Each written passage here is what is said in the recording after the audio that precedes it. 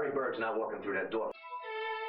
We talking about practice. Not a game, not a game, not a game. We talking about practice. It's my team. It's my quarterback. The kick. It is.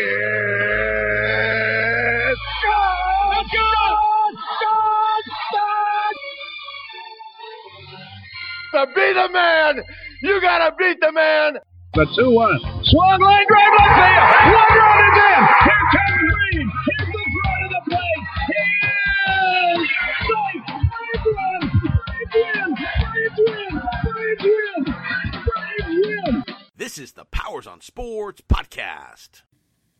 Welcome back to the Powers on Sports podcast. I'm your host, Jason Powers, down here in Tampa, Florida. It is Labor Day week. We are heading into week one of the college football season. We had a few college games over last weekend, but the full-blown college football schedule will get started here this Thursday night. So again, lots of anticipation heading into the weekend, some good matchups and such. And we are going to continue our college football preview with the Pac-12 with Matt Zemek, the editor of Trojan Wire, who covers all things USC in the Pac-12. He's very knowledgeable on again, lots of different things around the college football world. So we're going to talk to Matt again. And we're also going to talk to Chris Bond from ACCNation.net. Chris covers Florida State in the ACC, so we're going to talk all things ACC as well. We're going to give you a preview, a breakdown within each conference. We're going to give you some conference title predictions, some new coaching situations, and all the rest with our college football preview. But before we get to Matt Zemek, I want to talk for just a couple of minutes. It's also a big week in the NFL where it's cut down week. They're cutting rosters to 53. Practice squads are getting created and all that. And the big news so far this week is Cam Newton has been released by the New England Patriots, opening the door for Mac Jones to start from day one, taking the reins. And one thing I mentioned early in the summer, as training camp commenced, you were going to see roster decisions be made on these teams, and you will see it throughout these cut downs based on guys that have not gotten vaccinated. And Cam Newton, if you recall, had a vaccination issue where he was not vaccinated. He tested positive for COVID, missed about 8 or 9 days of training camp. And I really believe that Bill Belichick, as he has done in the past with guys like Richard Seymour, Lawyer Malloy, Chandler Jones, he decided to cut bait with Cam Newton early. You know, to me, I mean, if you were going to start Mac Jones, it was going to be tough, in my opinion, to keep Cam Newton as a backup. Not that he wouldn't have been a good soldier and all that, but they're two different styles of quarterback. You know, they still remember they do have Brian Hoyer on the roster who can serve as the backup. Stidham is injured, but should be back at some point this year. Can be the third string guy, Jarrett Stidham.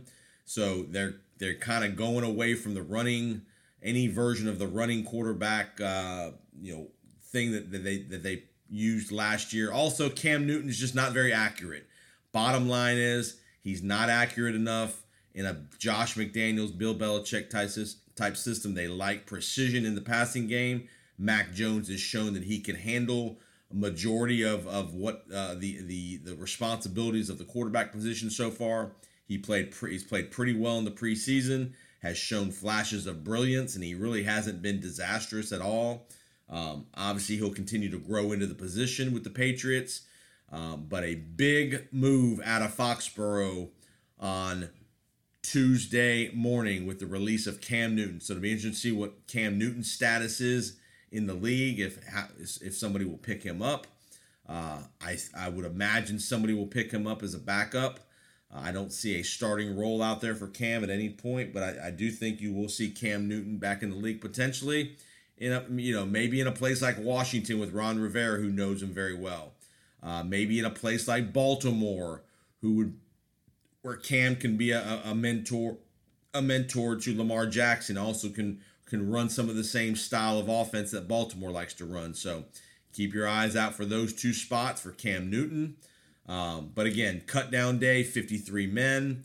Again, you'll see a lot of transactions here in the next on Tuesday, Wednesday, and Thursday of this week as we head into prep week for week 1 of the National Football League, the Sunday after Labor Day, with obviously the Buccaneers and the Cowboys kicking off on the Thursday, September 9th after Labor Day as well, kicking off the season here in Tampa as the world champions will celebrate in Raymond James Stadium. So some again, just some quick NFL notes, a quick NFL thought for you as we head into the Pac-12 preview with Matt Zemek of USA Today's Trojan Wire. So enjoy our conference previews of the Pac-12 and the ACC. All right, welcome back to our conference preview special podcast. We are on to the Pac-12. We're heading out west. We're going to talk all things Pac-12. We're going to talk, Oregon. We're going to talk the LA schools. We're going to talk possible realignment, the alleged alliance with the Big Ten and the ACC. And we're more than, and we've got my man from the West Coast, Matt Zemek, back with us. He's the editor of Trojan Wire. He covers all things USC athletics, and obviously it's football time of the year. So welcome back to the podcast, Matt. Jason, thanks for having me. It's always fun to come on. All right. Awesome. Less than 2 weeks to go till we kick it off. All right, let's get right into it. Talk to me about this alleged alliance between the Big Ten, the Pac-12, and the ACC. Tell me what you know about it, and kind of what do you think the pros and cons are from the Pac-12 perspective. So it seems as though this is not really about scheduling games. And that's the main thing to emphasize. Not about scheduling games. It's more about having votes in the room. And this is like a college sports governance issue to be able to vote down what the SEC wants to do. Right. That's really the main thing. And so being able to put the brakes on this 12-team playoff plan, which really is, it's a surprise to me. I mean, I can certainly see the politics of it, that the SEC getting 5 at-large teams in, kind of a strong arm move, and the working group from June, and here's an interesting point, Jason, Larry Scott was speaking on behalf of the Pac-12 in June. Even though George Kliavkoff was there, Scott was still speaking, even though he was out the door. And even though this playoff plan was not going to be during Scott's tenure, Scott was still speaking. And that struck me as very odd at the time. And you'll notice that the Big Ten and also the ACC have very new conference commissioners. So those three new commissioners, it's like, hey, we're the new guys on the block. We're going to assert ourselves. We're going to show right away that we're not going to be kicked around. And it's instructive that Bob Bowlesby of the Big 12 is in this in-between place because he's not the SEC, but he's not a young pup who's new to this. Yep. So like they're saying, Bob, you're past due, you're out of date, you're obsolete. But like the 3 young Power 5 commissioners have clearly said, we need to form our power circle, and we all band together, 3 of us, not just 2. We have enough votes to vote down the SEC and any coalition partners the SEC might be able to get in terms of votes in the room. It feels like Congress, but that really seems to be the play. And so this, again, the surprising part is that I thought, we'd have a playoff in 2023. It was going to be fast tracked. Like you're not going to be able to get out of this. But maybe now that's going to happen. But the surprising thing is simply that these athletic departments, they need the money, so they need that money sooner rather than later. So does the Pac-12 really want to delay a 12-team playoff until 2026? It can use that playoff cash. Right. If we stay at 4 playoff teams through 2025 and the 12-year playoff deal that we're currently on, Pac-12 is not going to get that money. I mean, not – maybe 1 year, but not most of those years. So that's the real mystery here is there a way for the Pac-12, Big Ten, and ACC to redo the 12-team playoff plan but still push it through? Maybe, but right now it really seems to be the play that they want to postpone the playoff and they want to have Fox because Fox, televises Pac-12 and Big Ten games. The ACC, of course, is an ESPN conference. So that's kind of a tricky political thing all its own over there on an island. But the Pac-12 and Big Ten in particular, they really seem to want to get it to where Fox is potentially the carrier of the playoff down the line. But so that and not starting the playoff in 2023, that's really the head scratching element of this, because they need the money and the Pac-12 needs those playoff appearances and playoff games. This works against that. So that's really what I'm interested in terms of what's next in this process. But they clearly do want to put the brakes on the SEC getting 5 at-large bids in the playoff, which was the whole reason for Oklahoma and Texas to be there. And that's the complicating factor, that if you have a 4-team playoff with Oklahoma and Texas in the SEC, well, then Oklahoma's really screwed, because Oklahoma made the move because it knew it would be able to get playoff access, no problem, in a 12-team field. But now, if that gets blown up, Oklahoma's going to have Oklahoma's still going to make some money, but it's going to lose prestige because it won't be in the playoff, because Alabama is going to muscle the Sooners out of that spot most years. Yeah, and I definitely see. I think in the end, I think the playoff will stay at 8, 10 to 12 teams, probably closer to 12. And I think Fox and ESPN will split those games, those playoff package games. There'll be a way to, again, you want to feed both entities since they're so they contribute so much revenue. They're going to feed both of those entities in these playoff games. Hell, you got to think 12 teams is 11 playoff games. They're going to find a way to split those games up between Fox and ESPN.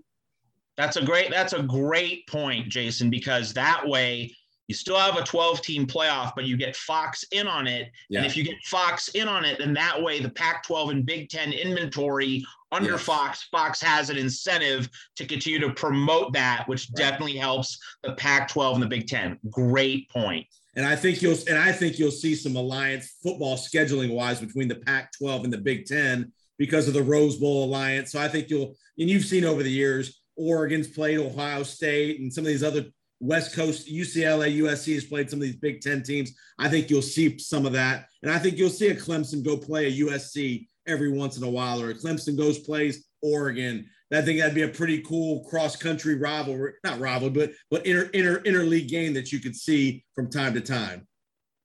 Very possibly, since Las Vegas is going to be most likely the new Pac-12 headquarters in a few years. I mean, they're in San Francisco right now, but it's well known that the rent that Larry Scott racked up was very exorbitant.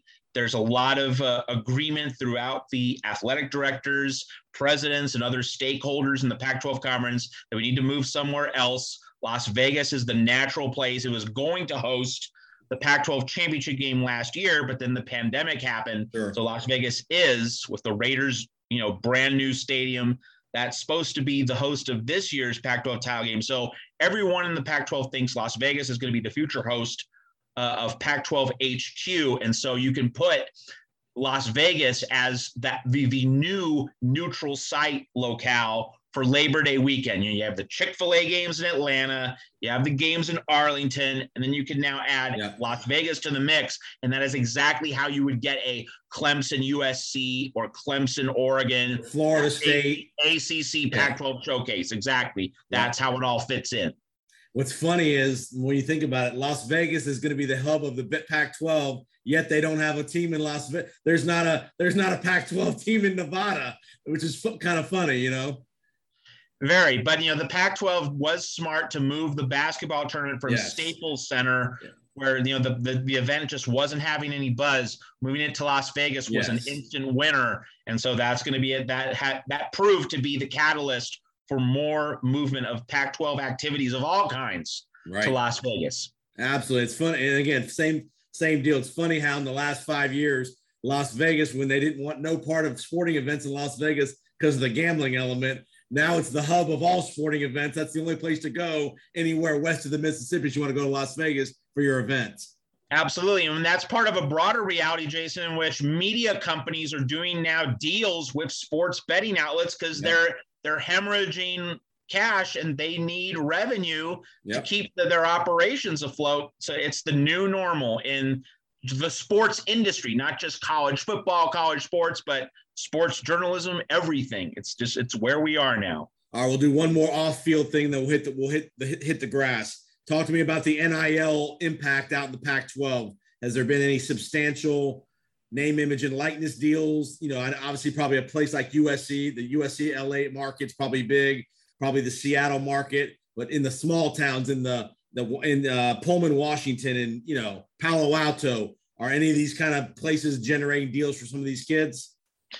You know, I've heard of a few USC athletes getting deals. So, you know, like Keaton Slovis, you know, if you're a USC quarterback, like you're going to have opportunity available to you whenever.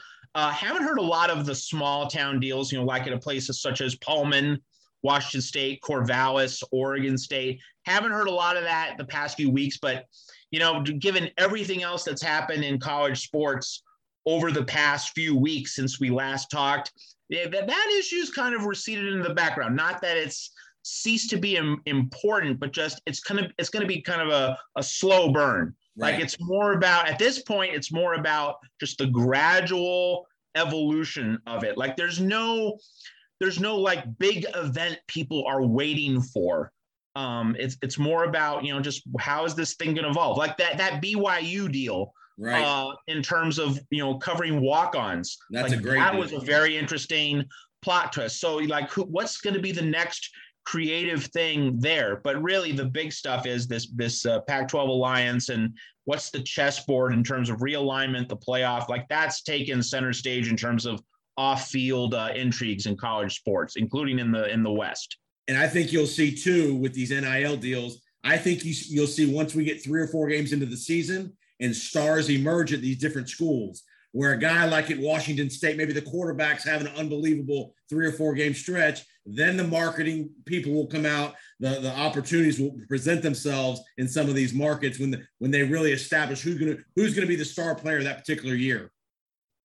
Completely agree. Yeah. I mean, like, and you know, this is going to be the first full-length college football season we've had in a pandemic. I mean, I know the SEC came pretty darn close to playing 12, but like this is the first quote unquote normal college football season played in a pandemic. So there's going to be a great appetite for college football, unlike last year when people were just, you know, derailed and ambushed by the pandemic. You know, sports TV ratings were down across all the sports. And it just felt really weird. Even, you know, like even the national title game, you know, played in front of just a few thousand fans in Miami. It didn't really land the way that national championship game normally would. Right. This in many ways is the true welcome back moment for college football. Popularity, you know, through the roof. People are really hungry for it. And so, yeah, several weeks into the season, the marketplace should definitely heat up. And it'll be very interesting to see. And funny how Mr. Rolovich up at Washington State, his tune has changed a little bit now that they're mandating him to get vaccinated up at Washington State. It's funny how all of a sudden he'll get vaccinated now in order to keep his job. Yes, but with that said, it's not as though he's saying, "Oh, I believe in the vaccine. I believe in science." It's like he's still saying, "Well, I'm just going to keep this to myself." And you know, it's definitely not what a leader would say. And you're continuing to see. I don't know if you're paying attention to Washington State blogs and Pac-12 blogs. The calls for his firing or resignation are as loud as they were a month ago. Okay. So it'll be really interesting to see how that plays out. And the thing to emphasize with Washington State, since we're on the topic, if Washington State forfeits a game, he's gone. That's going to be the thing that gets him booted. So that's the ledge that Nick Rolovich is walking on. That's the thin sheet of ice he's walking on. If his team has to forfeit a game, boom, instant firing. That's definitely going to happen.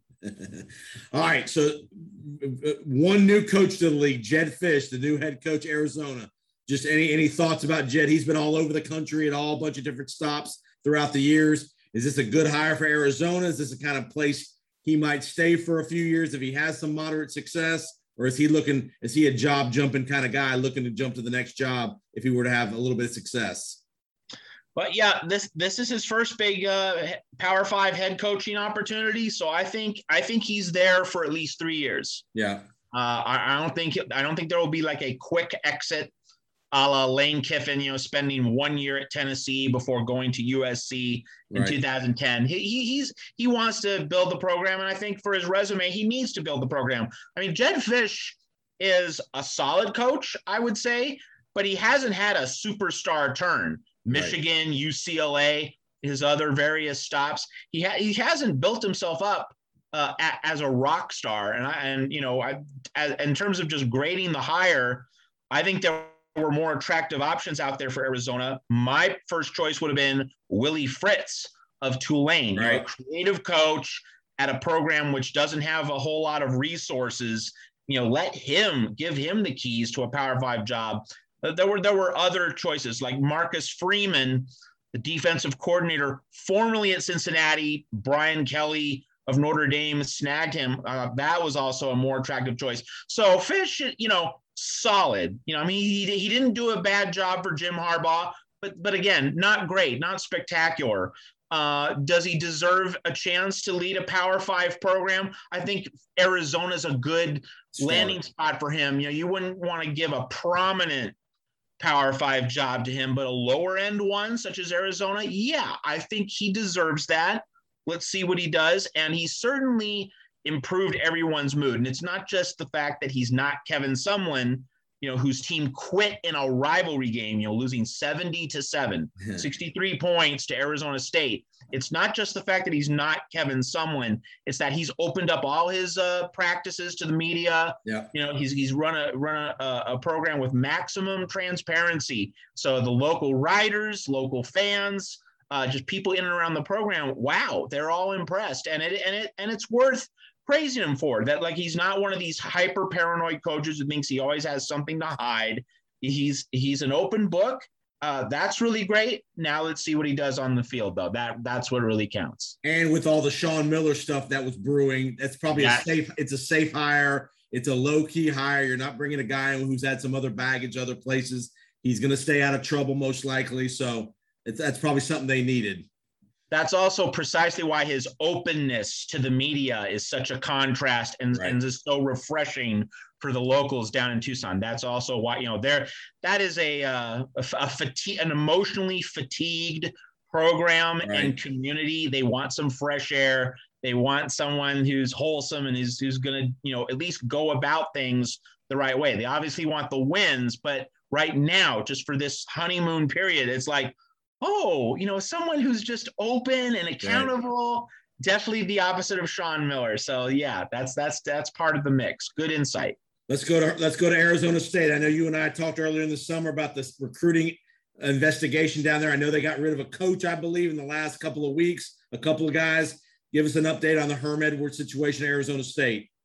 Yeah. So 3 position coaches were either suspended or removed, so that the lower reaches of that coaching staff have been thinned out. So that means more work for the coordinators and the senior position coaches. So that that already places a strain on this coaching staff. But it does seem pretty clear at this point that the NCAA is not going to make a verdict before or during the season. It'll be after the season. So we'll see what the NCAA does, but assuming that nothing does happen before or during the season, well, here is Herm Edwards' big chance. He has, by all accounts, a good team, a veteran defense, a lot of starters back. He has a seasoned quarterback who is in a prove-it year. Jaden Daniels and lots of other quarterbacks in the Pac-12 last year, because of their shortened season, really didn't get to prove themselves. Right. Got just 4 to 6 games of playing time. So this is it for Jaden Daniels as well.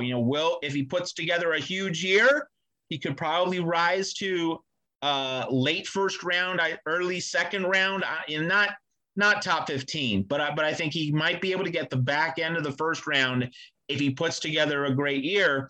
But yet, the thing with Herm Edwards is that his Arizona State teams, they're kind of like the Virginia basketball or the Bo Ryan Wisconsin teams, is that They play a conservative style. They emphasize defense so that they're never out of a game, but they're not going to blow you out. And so Arizona State, needs to find a way to either excel so much within Herm Edwards' system that it's winning every close game, or it needs to find a level of transcendence, a way to find potency on offense. Yes, potency on offense to kind of go beyond Herm Edwards' preferred grinded out style. That's what I'm particularly skeptical of, because Arizona State's defense is going to be fine, but the offense, that's really the big question.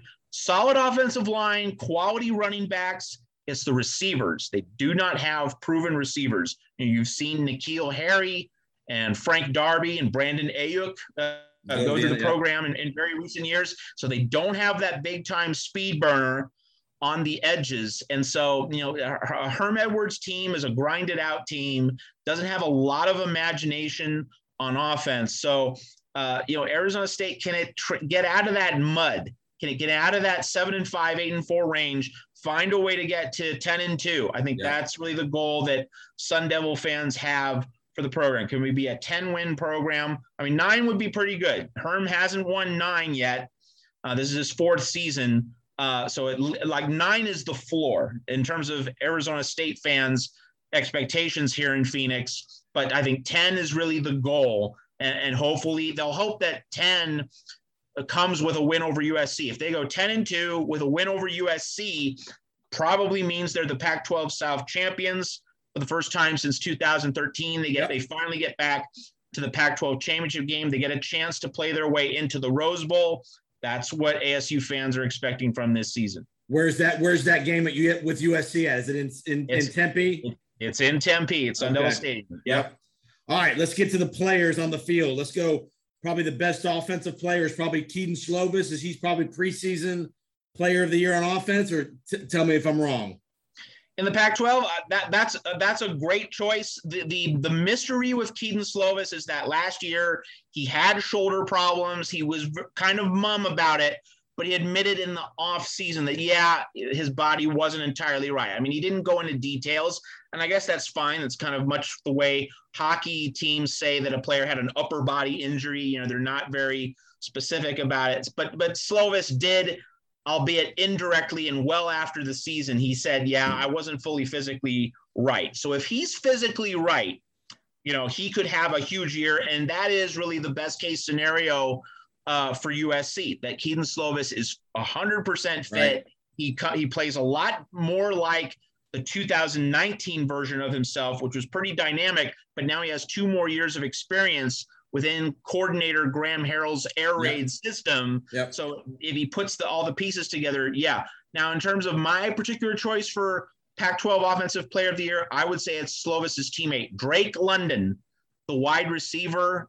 He is a freak. He makes all sorts of catches. He's going to be a beast in terms of winning 50-50 balls in the air, but he has speed as well. He can make plays all over the field, various kinds of routes. I mean, that's the one USC offensive player I'm 100% convinced will have a huge year. Like Slovis could struggle, and he might, throw some questionable passes. Well, Drake London's going to make him look good on those plays. So that would actually be my choice. In Oregon and Washington, I see a lot of weaknesses on both offenses. Both quarterbacks, I'm not sold. Like Oregon's quarterback position has become surprisingly muddled. Right. It was widely expected that Anthony Brown, transfer from Boston College, who played with the program in Eugene last year, there was every expectation that he was going to firmly take hold of the job, but he hasn't been able to secure it, and Ty Thompson is nipping on his heels. So that concerns me if I'm an Oregon fan, especially with Ohio State there in week 2, that you haven't settled on a quarterback. Like, this isn't a case of the quarterbacks are dueling each other and it's just an amazing fight. It's more of the incumbent failing to secure the job. Right. It's a negative spin on that. So Oregon has to be worried. And with Washington, Dylan Morris, he's actually looked very good in camp, but we need to see it on the field in live games. And the thing with Washington, John Donovan, offensive coordinator, very meager credentials. And compared to Oregon's offensive coordinator, Joe Moorhead, who got the most out of Saquon Barkley, Penn and State. Trace McSorley at Penn State, he's proven that he can max out as a play caller and a schemer. John Donovan has none of those chops. So for different, but considerably powerful reasons, there's reason to be skeptical about the offenses at both Oregon and Washington. So I'm very comfortable saying that Drake London is the best offensive player in the Pac-12 before heading into the season. Yeah, and defensively, I think everybody's eye is going to go to Oregon. Kayvon Thibodeau, the defensive end. He's a true junior. He's most likely coming out after this year unless something happens. He'll be probably a top 10 pick at worst. So I think he's going to get all the defensive attention in that league. Absolutely. Yep. It's a lot clearer on the defensive side. And one thing which helps Thibodeau become the obvious front runner for Defensive Player of the Year is that the best defensive player on Washington, Zion Tupuola-Fetui, their star pass rusher. Oh, can you spell that? Tupuola, Tupuola, Fetui, Fetui. Look at I you. do my homework. That a boy. Okay, but anyway, so Tupuola Fetui, he's going to be out at least 8 games, possibly 9 or 10, and that reality means that when Washington does play Oregon, Tupuola Fetui will be out. So the Huskies are going to have to find a way past the Ducks without him. But here's the thing: if Washington can somehow upset Oregon, and it's in Seattle, so it's not like they're headed for a drubbing in Eugene. Playing at home in front of fans, they might be able to keep that game close. If Washington can steal that game, I think Oregon's the favorite going in. But if Washington can steal that game and get out of the first 8-9 games of the season with just 1 loss, then you have Tupuola Fetui returning in late November. What is expected to be a very good defense could become a great defense. That would be the dream scenario for the Washington Huskies. So we'll see if they can get by the Michigan game in week 2 in Ann Arbor, if they can somehow survive the Oregon game. And then if they get their best defensive player back late in the season, wow, that could be very interesting. Now, I don't think that'll happen, but that is the scenario which is out there for Washington to have a max out season. Absolutely. All right, let's head to LA. The annual Clay Helton watch is underway. What's the date of the last game? Like late November, 1st of December. That's the guillotine, the day of guillotine execution day. What's the word out of LA? Clay Helton, does he have to win the South Division? Does he have to get to the title game to keep his job? Yeah, so there was considerable news this past week in Los Angeles on that front, Jason. Mike Bohn, the USC athletic director, said 2021 was not make or break for Clay Helton. But here's the key. It's not as though he made a prepared statement saying that. He was asked about it by a reporter. Right. So the reporter got to frame the question. The reporter asked, is 2021 make or break? Bohn said no. And so, of course, an athletic director is not just going to come out and say, well, this is the make or break season. You play politics, you show support in public for your head coach. So to that extent, that it doesn't mean a whole lot. But there were other remarks Bohn made which have USC fans concerned. He said USC was terrible in 2019, which coincidentally is when Bohn took over from Lynn Swann in the AD chair. So he's kind of tooting his own horn. Now, look how much I have improved the program. But nevertheless, Bohn talked about improvements USC has made under Clay Helton in the last 2 years. And yes, the recruiting has been better the past 2 years, but who had USC in a bad place at the end of 2018 and the start of 2019? Clay Helton. It's the same guy. So that has USC fans concerned that Bohn thinks that Helton is, on the right track.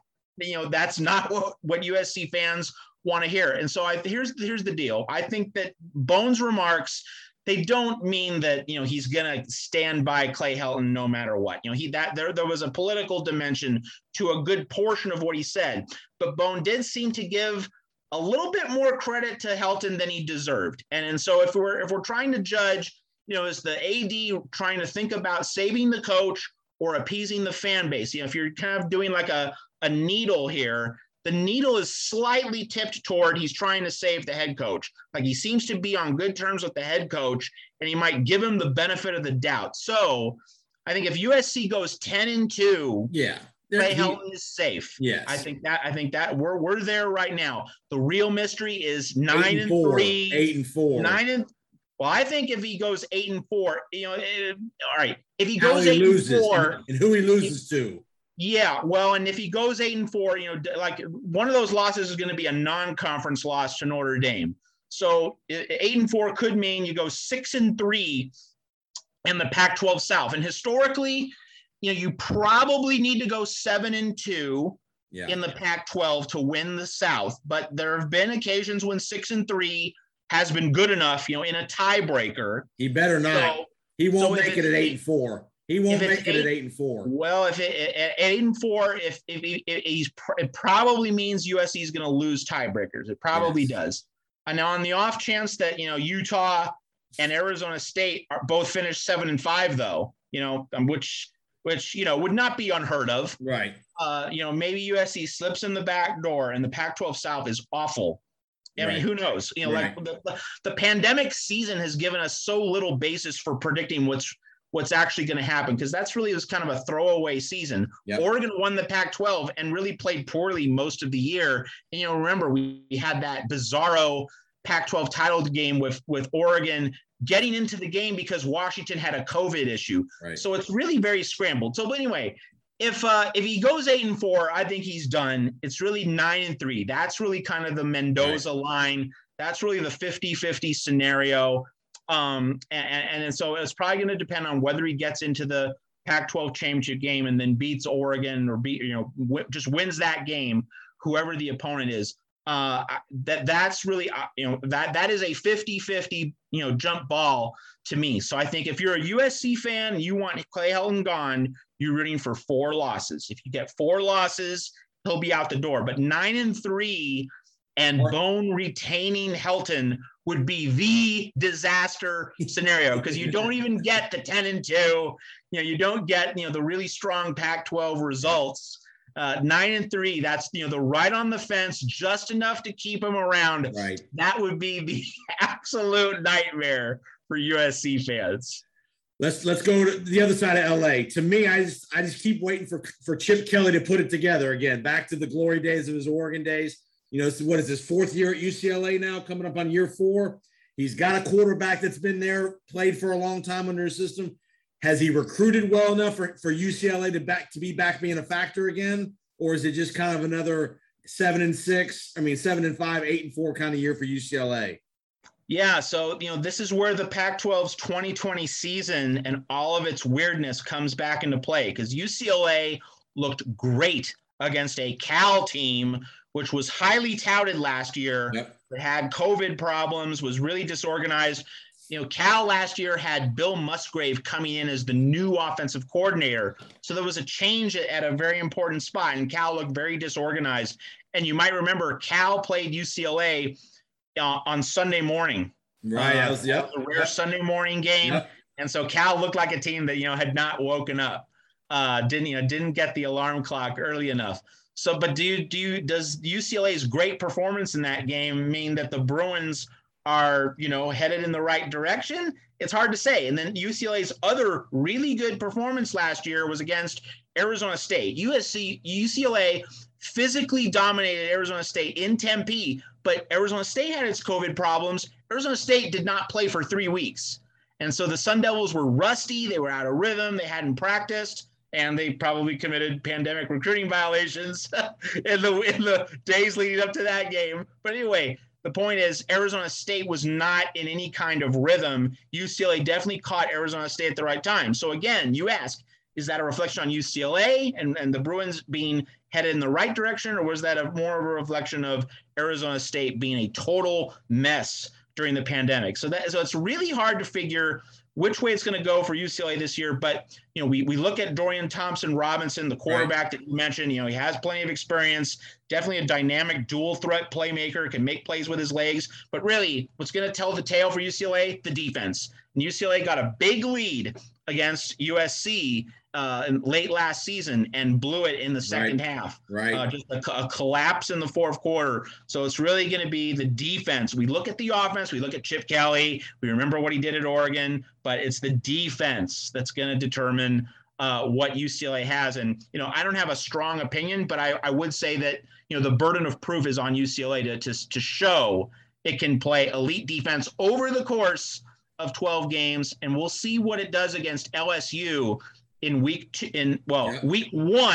UCLA is one of the few teams that plays in week 0 against Hawaii. Gotcha. So it gets a game under its belt, and then it hosts LSU on Labor Day weekend in week 1.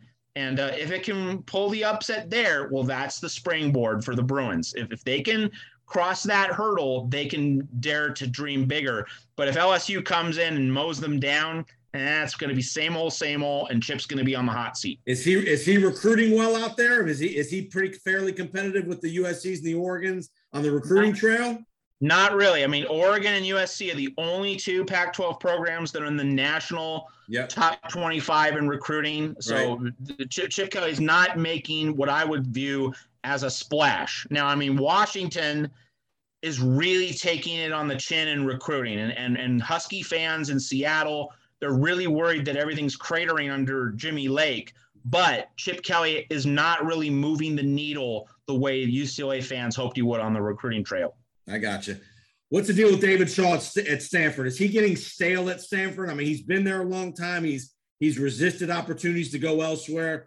Is that something where he just does? To me, it just feels like he might be in line just to make a move, just to be in a different environment. I know they're doing okay at Stanford, but it seems like he's wasting the prime of his coaching career, where he could be at a big job, either an SEC type job or maybe even potentially an NFL job.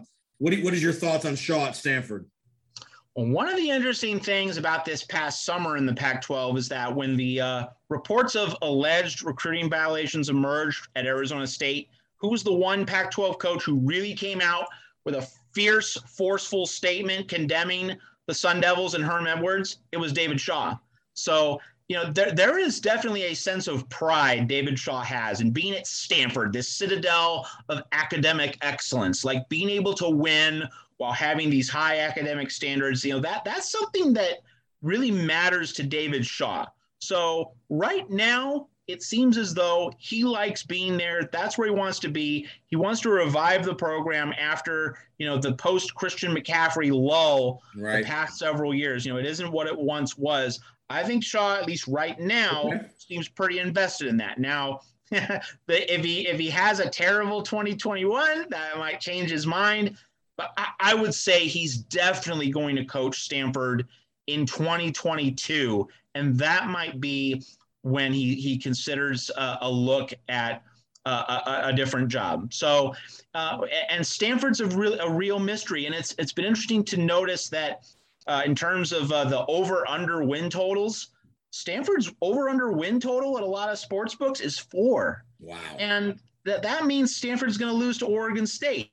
That means Stanford's going to lose to Washington State. That's not happening. I don't think so. It usually doesn't. I mean, Washington State's in a really bad spot. Washington State's hemorrhaged depth under Nick Rolovich. And Oregon State, people are noticed that Oregon State beat Oregon last year. That was a lot more about where Oregon was than where Oregon State was. And so Oregon State, Jonathan Smith shows signs of being a good coach, but, we need to see like a 7-5 season from Oregon State to give the Beavers that level of respect. So the idea that Stanford's going to be 4-8, I'm not seeing. I'm thinking 6-6, maybe 7-5, which is definitely not where the program expects to be. It's not where David Shaw expects to be, but they'll get to a bowl game. Right. And so, with David Shaw, what really made the difference for him, when he took over from Jim Harbaugh, partly it was having Andrew Luck at the very beginning. That obviously helped. But then when Luck left 2012, 13, 14, 15, Stanford's regularly had great running backs, not just Christian McCaffrey, but then Bryce Love in 2017. That's been a constant, but the defense had monsters in 2012, 2013, that period when Stanford was regularly making the Rose Bowl. Yes. I mean, they were able to shut down Chip Kelly's Oregon offenses. Right. That's what's not there at Stanford anymore. That bone-crushing, just shut you down defense. That's where Stanford. Yep. Yeah, that's where Stanford is lacking. So Shaw has to find a way to build that back. Now, if he can, I mean, look, he's shown that he can win in modern times with a man ball philosophy, but until he gets some real freaks on defense to supplement the running backs that he's always able to develop at Stanford. Tight ends, they're always good at the missing piece there. Yeah, always good at tight end, always pretty good on the offensive line. He likes to play that power I formation football more than the spread. Old school. Yeah, absolutely. Yeah. And so he needs a nasty defense. I mean, you think about Oklahoma. Oklahoma went through a lull precisely because it lost that edge with pass rushing. I mean, you think about the great Oklahoma teams from various eras, not just the Tony Casillas teams of the mid 1980s, but the teams around the early 2000s. They had a nasty defense. Like they won some slugfests against Texas, not the 50 to 45 games we've seen in recent years, but like with the Roy Williams, Teddy Lehman, they would beat Texas 12-0. They beat Texas 14-3.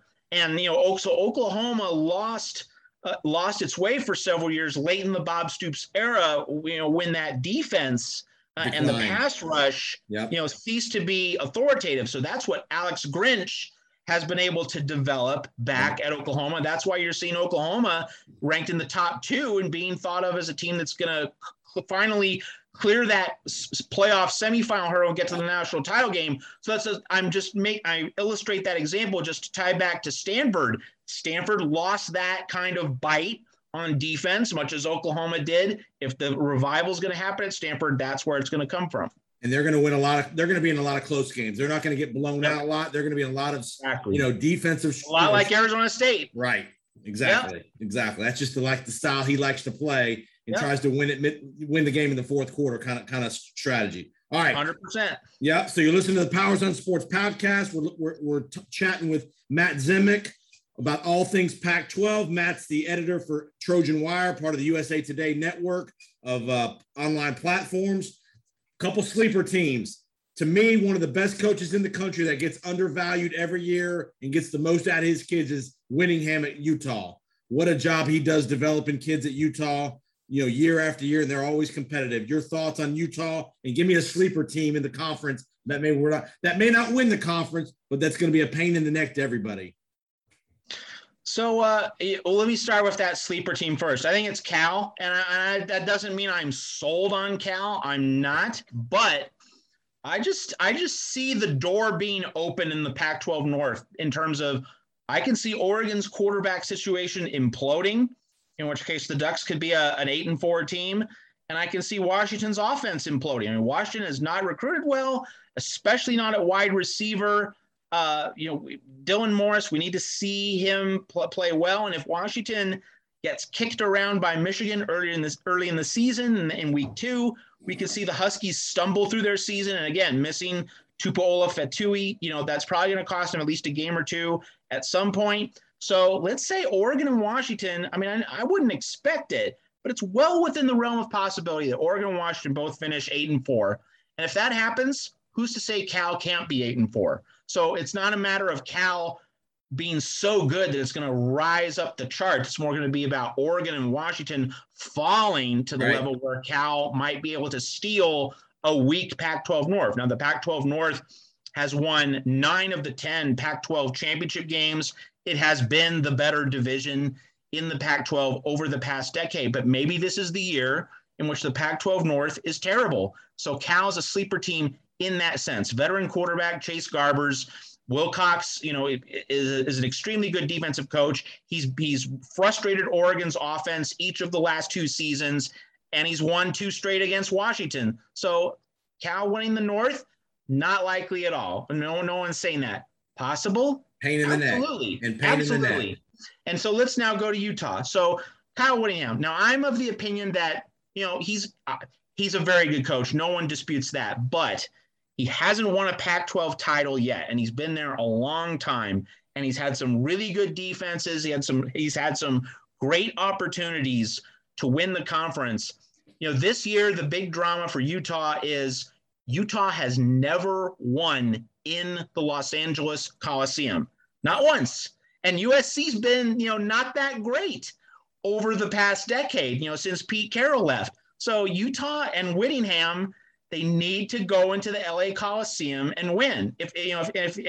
Now, first of all, if Utah wins at USC, it's probably winning the Pac-12 South and making the Pac-12 championship game. But it's more than that. It's about, if you really view yourself as an elite program, you're going to knock this door down. You're going to get past this obstacle, trying to beat Alabama in the SEC West, or Florida trying to beat Georgia. Florida knocked that door down last year after Dan Mullen whiffed several times. So Utah and Whittingham need to knock that door down in Los Angeles against the Trojans. That would change perceptions for me and other people who've seen Utah get really close, but then it's usually the quarterback position. It's usually the offense that stumbles. Like in the 2018 Pac-12 championship game, scored just 3 points against Washington, and Washington's only touchdown was a pick six. So it was essentially a 3-3 game. I mean, that's the history of Utah the past decade under Whittingham. Great defense, but the offense just can't get over the hump in really meaningful moments. So I think, Whittingham, I respect him. And he's done this in Salt Lake City. He hasn't done this in a big media market. I think but he really has to get past some of these hurdles that he just hasn't been able to clear since that 2008 team with Brian Johnson, the one that crushed Alabama in the Sugar Bowl. Remember, and my point on Whittingham is this guy's not getting 4- and 5-star recruits. He is developing 2- and 3-star guys. And he's getting the most out of these kids. And for them to be pushing USC, Oregon every year and being super competitive in Salt Lake City, Utah, that's a hell of a feat. It sure is. And I will say in his defense and on his behalf that, hey, he's won 2 of the last 3 Pac-12 Souths. Last year was kind of a throwaway season. So I'm like, he won the division back to back. So he's definitely – he has shown signs of growth and improvement over the past few years. And I would also say about this year's team, Charlie Brewer, he almost led Baylor to the college football playoff in 2019. So I think that's a great transfer addition. He's a tough quarterback. So he's the kind of guy who, if Utah can get to the Pac-12 title game, I don't expect Charlie Brewer to fold under pressure the way Utah's other quarterbacks have done. So I'm optimistic on the Utes this year, but my optimism is really more because Clay Helton and Herm Edwards are the coaches that Whittingham is going against. So there's three coaches that I'm skeptical of to varying degrees, but obviously I'm a lot more skeptical of Helton and Edwards than I am of Whittingham. But I do think that Charlie Brewer is going to be a difference maker for Utah this season. All right, I got 2 more and get you out of here. Give me a couple of venues that are pretty cool venues to watch a game at that maybe people around the country wouldn't see. Obviously, we know about Oregon and Autzen. Give me a venue or 2 that are kind of under the radar that are pretty cool places to watch a good game. Okay, well, Husky Stadium's not under the radar, but like the lakeside tailgating, the majestic view, gotta mention that. But the thing about the Pac-12, the stadiums generally are intimate. Like none of the stadiums other than the LA Coliseum are these 80 or 90,000 seat stadiums, which are commonplace in the SEC and Big Ten. Most of them are relatively intimate. You think about it, like Berkeley, Strawberry Canyon, the Memorial Stadium nestled into those cliffs there, and you have the Rose Bowl, of course, in the shadows of the San Gabriel Mountains. I remember back in the day when Colorado was good. Folsom Field was a pretty cool environment when they were really good. Well, but it's also an intimate stadium. I don't think that's much more than 55,000 capacity. So Reser Stadium, in Corvallis, just in those open fields of Oregon. I've driven up a snowy night in Pullman. Times. A snowy night in Pullman's always a pretty cool watch on TV. At least on when you see it on TV. Yeah. So Martin Stadium up in Pullman is 35,000. So there's a common thread among many Pac-12 stadiums that they're not huge behemoths. They're nestled into these cozy enclaves. Yeah. So like the conference has a lot of charm that way, and that actually most of the stadiums are not huge. They go for intimacy. So you're close to the field, you're in a localized environment. It's not kind of swallowed up in a big urban sprawl. I mean, so there's lots of local color and charm when you go to the stadiums. Now you don't have the electricity of the SEC, but you definitely get an intimate game day experience whenever you go to a Pac-12 stadium. You got it. All right, it's prediction time. Who do you like coming out of the North and the South, and who do you think is going to be the conference champion? And do you think they're going to make the playoff? Yeah. So Washington's offensive system, I think, is just going to be such a drag on the Huskies that Oregon will go up to Seattle and beat the Huskies. Oregon should beat the Huskies based on the full resources of each program. I don't think Dylan Morris is good enough at quarterback to offset, Oregon's quarterback woes. I don't think he's going to be able to transcend that. And so it's going to be an ugly defensive game. And I think Oregon has the better defense because of Thibodeau being on the field and Tupa Olafetui not being on the field. So Oregon in the North, and then I think Utah in the South. And I think Utah will, in fact, knock that door down against USC. It's just impossible to trust Clay Helton. Now that having been said, there is a possibility that, Keaton Slovis is just, the bionic man this year. He does whatever he wants. He slings it around the yard so well that that Clay Helton's presence doesn't matter. And it also has to be said that USC does look better on defense under coordinator Todd Orlando. He replaced a bad defensive coordinator named Clancy Pendergast a couple years ago. Right. Now, obviously a big question mark is, did the pandemic mean USC's defense played well last year, but it was a pandemic season. So was that a product of Pac-12 offenses being disorganized because they didn't have an off season in which to gain continuity and rhythm? But it really does seem that Todd Orlando at USC has made the Trojans defense legitimately stronger, tougher, given them better stamina.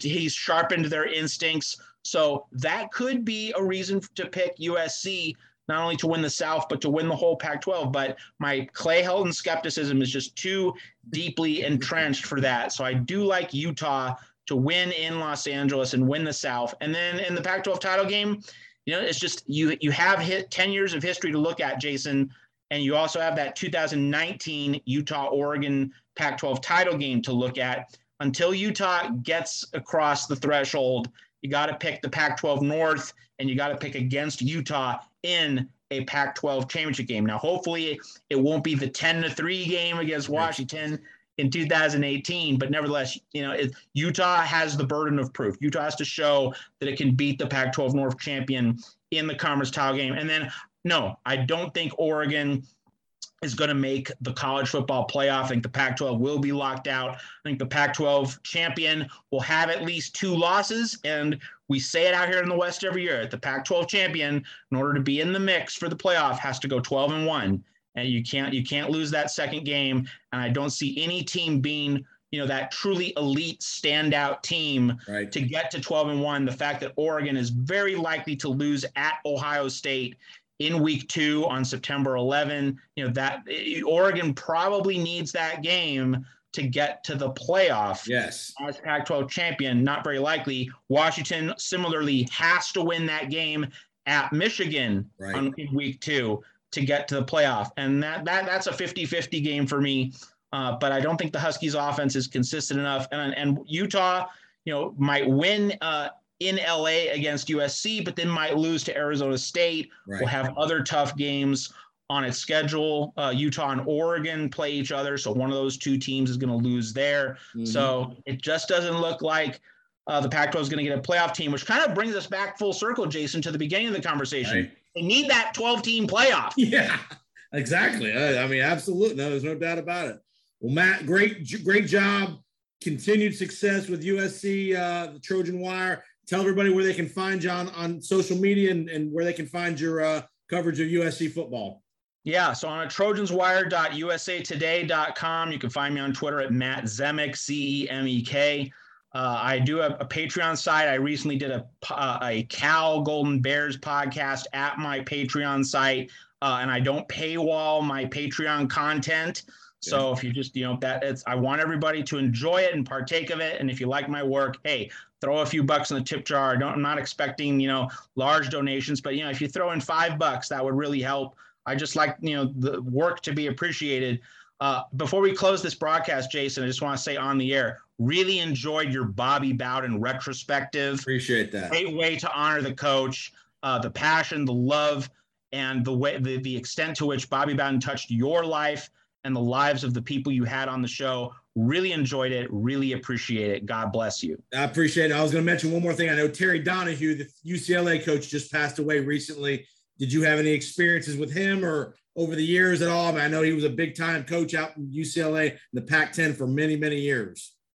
Well, as a young boy, the first Rose Bowl I ever watched as a 6-year-old was 1982. The second one was 1983. And that was when Terry Donahue began that run of 3 Rose Bowl championships in 4 years at UCLA. And you stop and think, UCLA hasn't won the Pac-10, now the Pac-12, since 1998. The Bob Toledo, Cade McNown team, which came within an eyelash of playing in the first BCS championship game against Tennessee, lost that heartbreaker to Miami. So UCLA hasn't done jack squat in 23 years. Terry Donahue had UCLA regularly in the top 10, regularly playing New Year's Day bowl games. He was a badass. Yeah, he was. He brought Troy Aikman to UCLA from Oklahoma.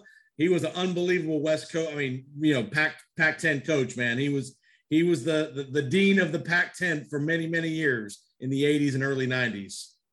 It's kind of remarkable to know that he is the winningest Pac-12 coach ever by, I believe by 1 game over Don James. But what that shows is that, longevity has been hard to come by. And you think about it, like John McKay, I think in many ways, to me, is like the greatest Pac-10 coach ever. I mean, now technically he never coached in the Pac-10 because the Pac-10 didn't come into existence until 1978 when Arizona State joined. But of the schools that have current Pac-12 membership, I would say John McKay is the best ever, but he just lasted 16 years. There's no Pac-10, 12, or formerly back in the 70s, Pac-8 coach who became like the Joe Paterno of the West, who stayed like 25, 30 years, like Bobby Bowden did at Florida State. There's no Pac-10, Pac-12 coach who did that. Donahue, when he retired, I believe, at age 51. Young. He got out of the profession very early. And like Dean Smith at North Carolina, he said years later he regretted that he retired that early.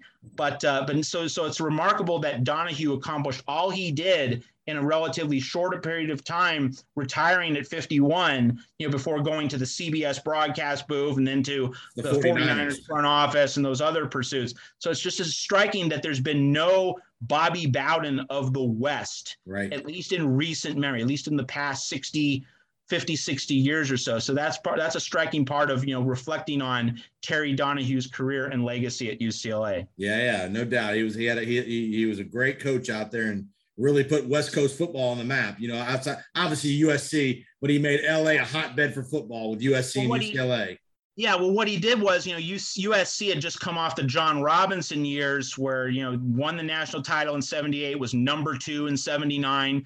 Marcus Allen won the 81 Heisman Trophy. I mean, USC was still USC at the height of its powers, and Donahue was able to muscle in there and make LA a 2-city football town. And really with UCLA under Donahue and USC and then Don James at Washington, he had 3 really formidable Pac-10 programs in the 1980s. And that gave the league depth, and it also boosted the conference's reputation going forward heading into the 1990s. Absolutely. Absolutely. Well, great work, Matt. Keep it up. And we will definitely check in at some point here early in the college football season to get some thoughts, man. So have a great week and appreciate the insight. Jason, we have week 0 coming up. I know that some people might not think of Nebraska versus Illinois as real college football, but it's a Big Ten game that counts. The season is upon us. I hope you have a really fun season on your show. Awesome, man. Thanks, Matt. Have a great week, man. You too. Thank you. Thanks for tuning into the Powers on Sports podcast. We really appreciate it. Remember to subscribe, rate, and review. Before we get back to the episode, want to mention Titan Home Lending. If you have any home financing needs in the state of Florida, reach out to me, Jason Powers, Titan Home Lending, 205-790-1404. I can help you with a home purchase, with a refinance, with a cash out refinance, with a renovation loan, a VA loan, FHA loan, conventional loan, and virtually anything in between relative to home financing. So reach out to me at Titan Home Lending, 205-790-1404. You can reach me on email at jpowers@titanhl.com. Enjoy the rest of the podcast. All right, welcome back to the Powers on Sports podcast. Appreciate you finding us. We are continuing our college football Power 5 conference previews, and now we are off to the ACC, the Atlantic Coast Conference. And I'm very welcome to bring in Chris Bond. Chris is one of the founders of ACC Nation, which is a website that covers all things ACC. It's accnation.net is the website link. And have a personal connection with Chris. Chris and I grew up together in the Tampa Bay area, and we actually went to the same high school at the same time together. So haven't hooked up with Chris in a long time. So it's glad I found Chris and saw that he was involved in the ACC conference. So welcome to the podcast, Chris. Thank you, Jason. It's an honor, and it's most certainly an honor to cross paths with you again, a sophisticated gentleman like yourself. And ready to talk some ACC football this coming year. Yeah, we got lots to talk about. First of all, we'll give the audience a quick little recap of last year. If you remember, it was Clemson and Notre Dame that was in the ACC title game. And you're wondering why Notre Dame? Well, last year with the pandemic, Notre Dame was allowed to join the ACC for the football season last year. So they ended up playing basically a full ACC schedule. And they were in the championship game. Clemson, they'd beaten Clemson earlier in the year up in South Bend. And then Clemson exacted some massive revenge in the title game with a beatdown of Notre Dame in the title game. And then Clemson went on to the playoffs. So that's kind of where we ended up the 2020 season. So we're up at the 2021. I'll hold off on Clemson, Chris, first, because we all think we know what Clemson's about. I want to talk about a couple of other teams as we get going. A lot of hype going into this 2021 season about North Carolina. Mack Brown, year 3. You got Sam Howell at quarterback, the Florida kid who's a quarterback. A lot of people think he's kind of the Heisman Trophy favorite heading into the season. Just your thoughts about Mack Brown's kind of resurgence at North Carolina in that program. Well, rarely does a second time around do as well. I mean, John Robinson was at USC twice, and second time around didn't do as well first time.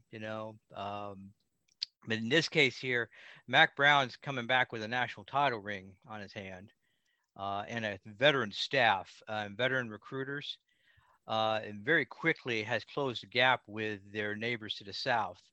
And we're bringing back 18 starters. This is going to be an interesting year. We remember an epic ACC title game a couple years ago under a different staff, Larry Fedora, where North Carolina took him to the last possession in the ACC title game. This sets up to be kind of the same. Now, don't count your chicken for the hatch. That division that North Carolina is expected to win, the Coastal Division, every team outside of Virginia Tech has improved, even Duke, even though Duke got a long way to go. Right.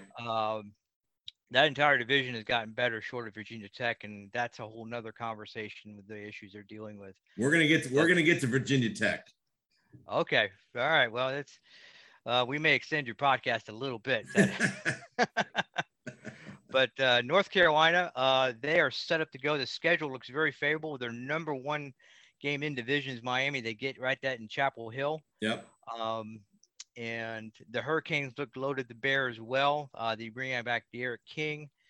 A question to see how he's going to be coming back from that injury. That injury could be the best thing that happened to Miami, getting him back another year, or he may not be the same player. That kind of injury, not a lot of guys come back to 100% the same. Let's talk about Sam Howell. Obviously, he's played he'll be a junior this year. He's played both years.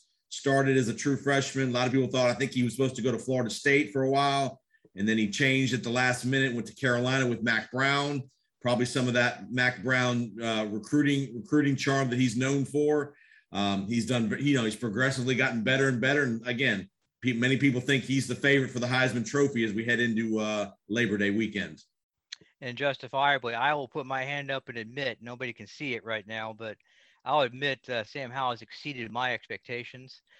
He was the number one quarterback in the year of this in recruiting in the year he came out of high school, but most people felt, including myself, in most years he wouldn't have been the number one because it was a very shallow pool. Yeah. But he has come out on the field, taken the quality coaching that Mack Brown's staff has given him, and he has taken it to loaded the bear, and he is. I would rather face Wyatt Earp and OK Corral than this kid right now. What he's got is he's got reps. He's played every play of every game for 2 years. So it's not like he's a first-year starter. I mean, he's gotten beat up a little bit. He's thrown the interceptions. He's had some great games. He's lost some close games. He's been in the Lions pit with Clemson a couple times. So he's been there in all the situations. Most importantly, if you and I watched a lot of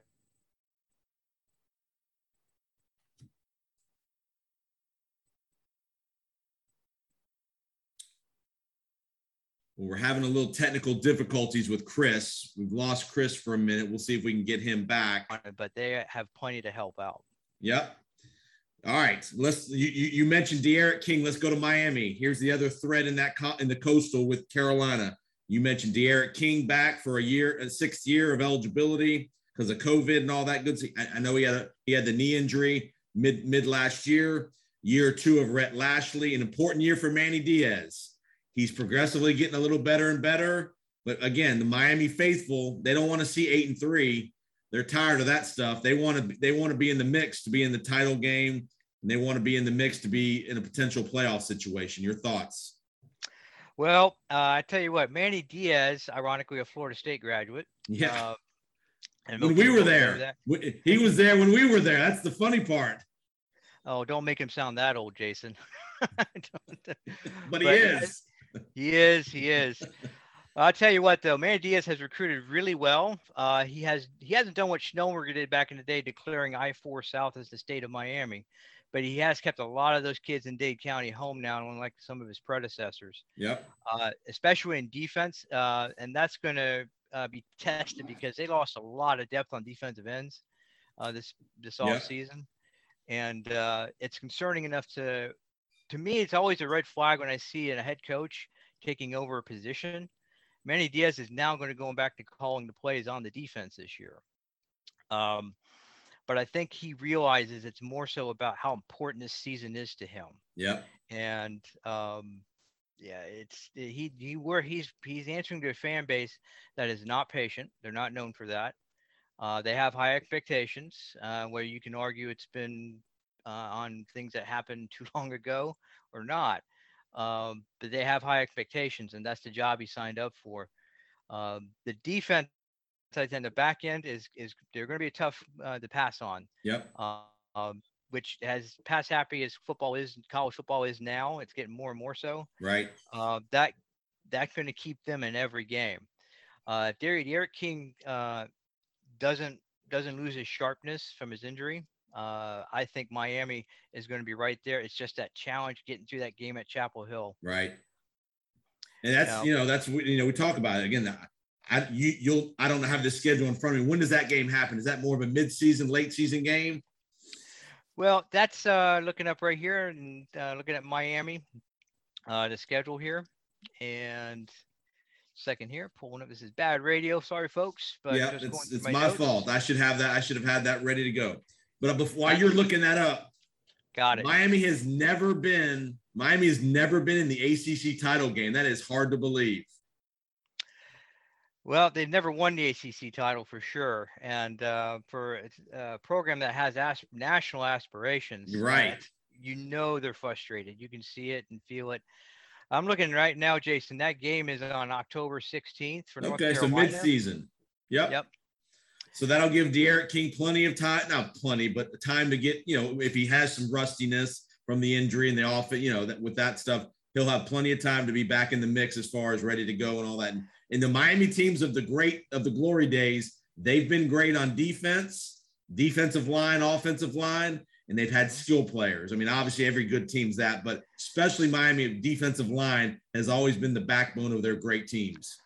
One key to that game before we move on, I noticed here Miami has a bye week going into that, whereas North Carolina has their revenge game against Florida State the week before. Okay, that's an important factor to understand there. See if there's any emotion left for North Carolina going into the next week. Yep. All right, let's get to Florida State. Mike Norvell, year 2. The obviously the Florida State program has kind of been down and out the last handful of years with Willie Taggart and the end of Jimbo Fisher. Before we get to that, just your thoughts on Bobby Bowden, the passing of Bobby, and kind of that whole, his whole legacy at Florida State. And obviously we both have some connection there.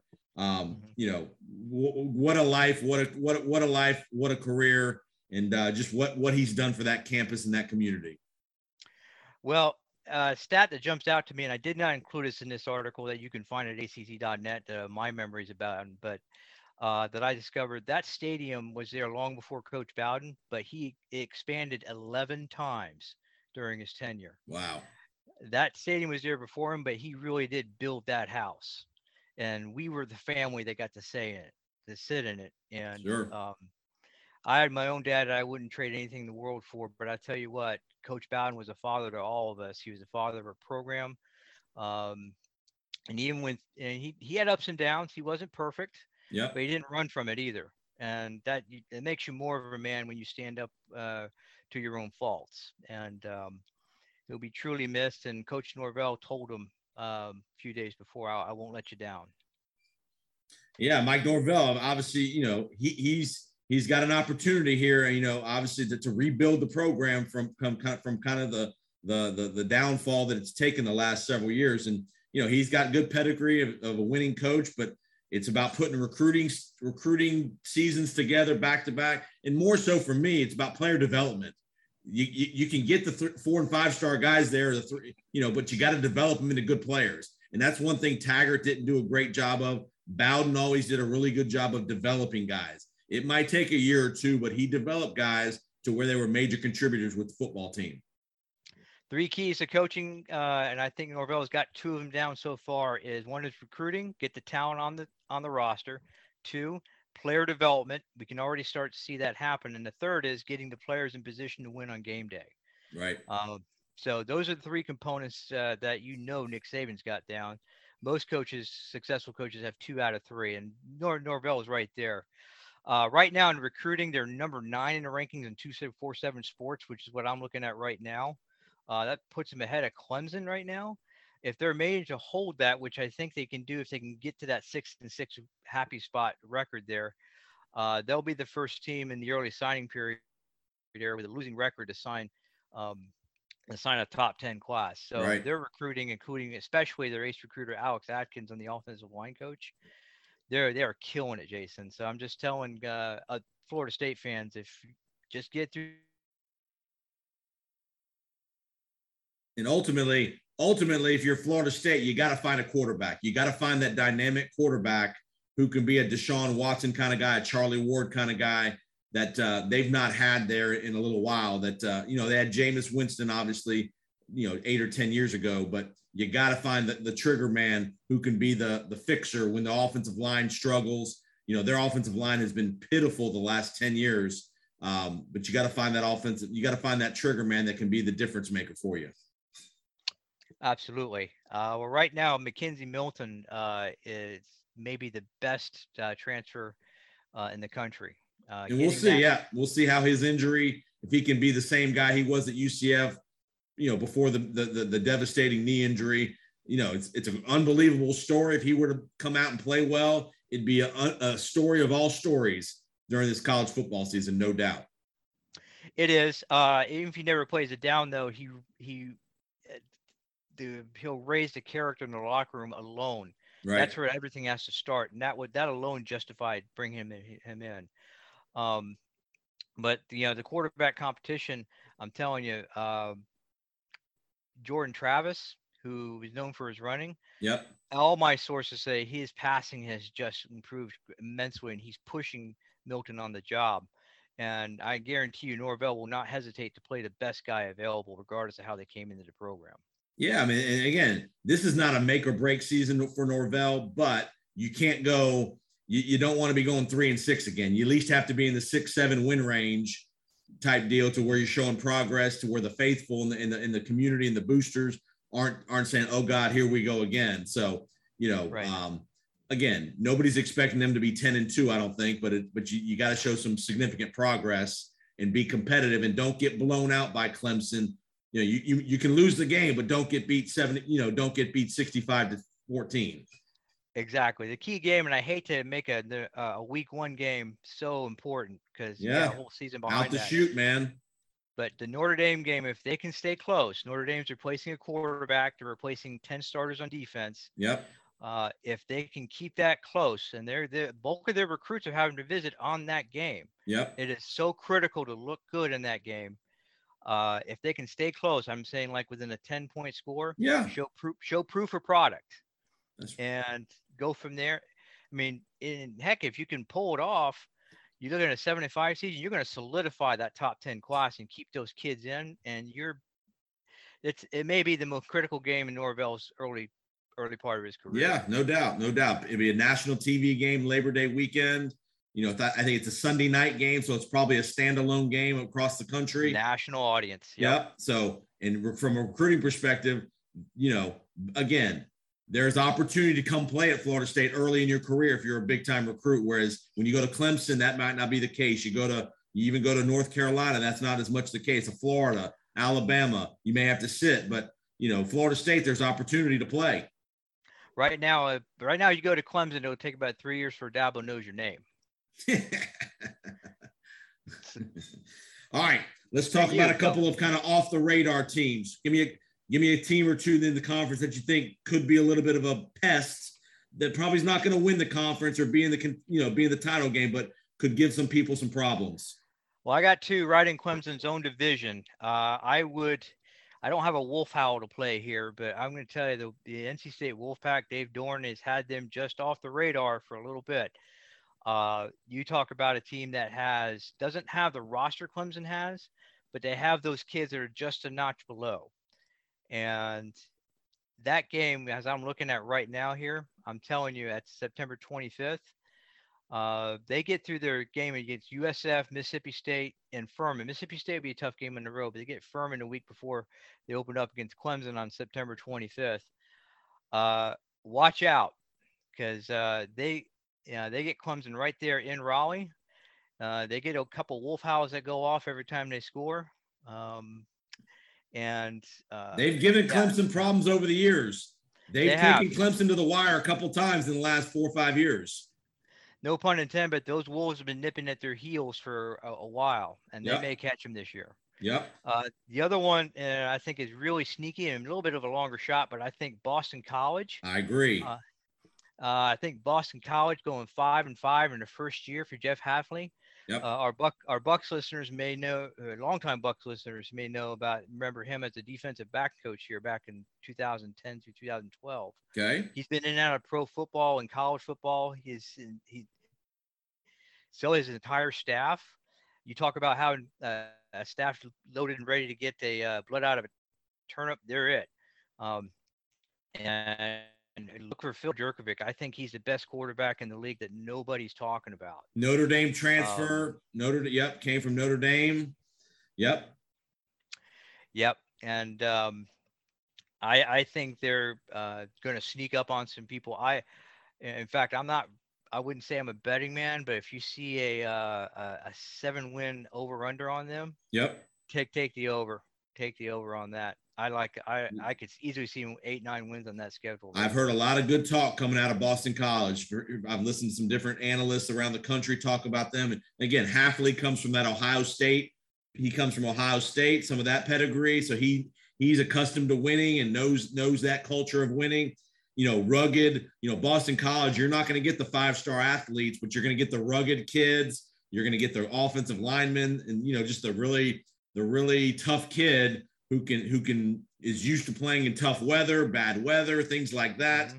And again, I'm with you. I definitely think Boston College can be a threat to be a pain in the neck to the people in that division throughout the conference. And here's where I always look for, Jason, on a team when they come back: offensive line. I don't care what scheme you run. I don't care if you're Mike Leach or Nick Saban or whatever. The beating heart of a football team is that off. Yep.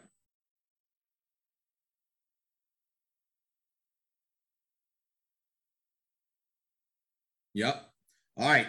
Clemson. Clemson is we are talking Clemson now. Let's go down to Clemson, South Carolina. No more Trevor Lawrence. You got DJ Uiagalelei, however you pronounce that name, is the new guy there in charge. He played sparingly last year. Obviously, he played very well at Notre Dame in the Notre Dame game, which they lost, but he played very well. Lots of hype about DJ. I think he's going to be a projected Heisman candidate either this year or next year. Your thoughts on Clemson? The machine just reloads. Well, I tell you what, if I were Clemson, I only have one concern coming in that first 4 weeks, because their quarterback room changed drastically this offseason. Uiagalelei's 2 backups. One was drafted and has signed with the Pittsburgh Pirates. Okay. The other one is coming back from a knee injury and won't be available till October. Now, DJ's a big, big kid. He is much different than his predecessor in that sense. Just as athletic, not as fast a runner, but he's big and strong. But you may wince, Tiger fans, if he gets hit too many times, because if he has to go out of that game, any of these games early on, especially Georgia, right out of the gate, things are going to have to get real creative real quick. That's one position that could throw things into a tailspin for the Tigers. Massive game against Georgia to lead off this, to kick off this season, for both teams. It's not an elimination game from a title perspective, national championship race, but, it's obviously going to be a situation where you're going to be what a huge leg up you'll be in the playoff committee's eyes if you win that game against Georgia. In the event for some reason you were to get knocked off in the ACC title game, winning that Georgia game is that much more critical, where you don't have the automatic, I won't say the automatic bid, but by winning the ACC title, they're going to be in the playoff. If they were to lose that ACC title game to a North Carolina or Miami, having that Georgia win in their pocket's could be a savior. Exactly. And the other way to look at it is this game coming in for both those teams, you lose, you're not out. Right. But you pretty much have to take care of business the rest of the way. Correct. Which is a harder road for Georgia, clearly. But the Tigers, they can't trip them. They have had some landmines like Pitt 2-3 years ago that blew them up. NC State had them on the ropes.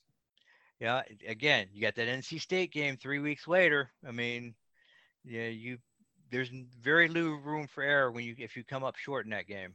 Yep. Very, very, very good thought. Obviously Dabo Swinney. Do you think Dabo's a lifer at Clemson? Do you think at some point Dabo's going to say, you know what, I want to dip my toes in the NFL waters? Well, that's a decision you make. You don't get to go back. Ask Steve Spurrier. You don't get to go back. You don't get to go home again. It's hard. It's very difficult. Yeah. But it's one life, though, and you only get one shot at things, and you don't take them, they pass. My thing about Dabo is I feel a sense of ownership from him. He has built this thing. Yep. This is his baby. Next to his own children, this is the most important thing in his life. Right. And his thumbprint is on this program almost as much, not quite there yet, but almost as much as I would say Coach Bowden. There are other coaches, great coaches Clemson's had before, including Danny Ford, but Dabo is Clemson football. He didn't put that rock there that they touch, but everything else there his fingerprints are on. So I wouldn't say never, but Not for a while. I can't see it, man. I just can't see it. Yep. No, he's got a dynasty brewing in Clemson. If he's willing to stay there, the next 10 or 15 years, I mean, he will be dynastic when it comes to his resume, of all timers, because it's a very navigatable conference football wise. Obviously, there's some talk of them merging or having an alliance with the Big Ten and some other things. There'll be some conference realignments here pretty soon nationwide, but for right now, he's got an opportunity here the next handful of years to really put his foot on everybody else's neck in that conference. Yeah, I totally agree with that. It's their neighborhood. They're the bully, and they basically put out the marker for the last 7 years, which nobody's been able to answer. Yep. That come take it from us. All right. Two more things get you out of here. You're listening to Chris Bond, the founder of ACCNation.net. We're giving you a nice ACC preview.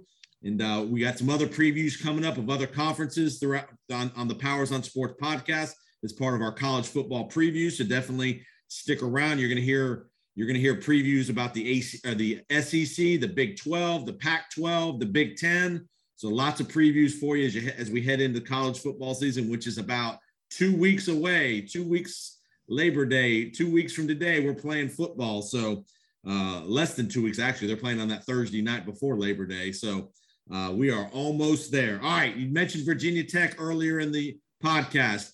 We don't need to get into all the disasters of Virginia Tech, but this is a make or break year for Justin Fuentes. He probably survived last year because of the pandemic and all that stuff, because of not getting fired. But how that's gone from Frank Beamer to Justin Fuentes, where it's gone, is really surprising. They've just really struggled and have not been able to kind of fix it at Virginia Tech. Your thoughts?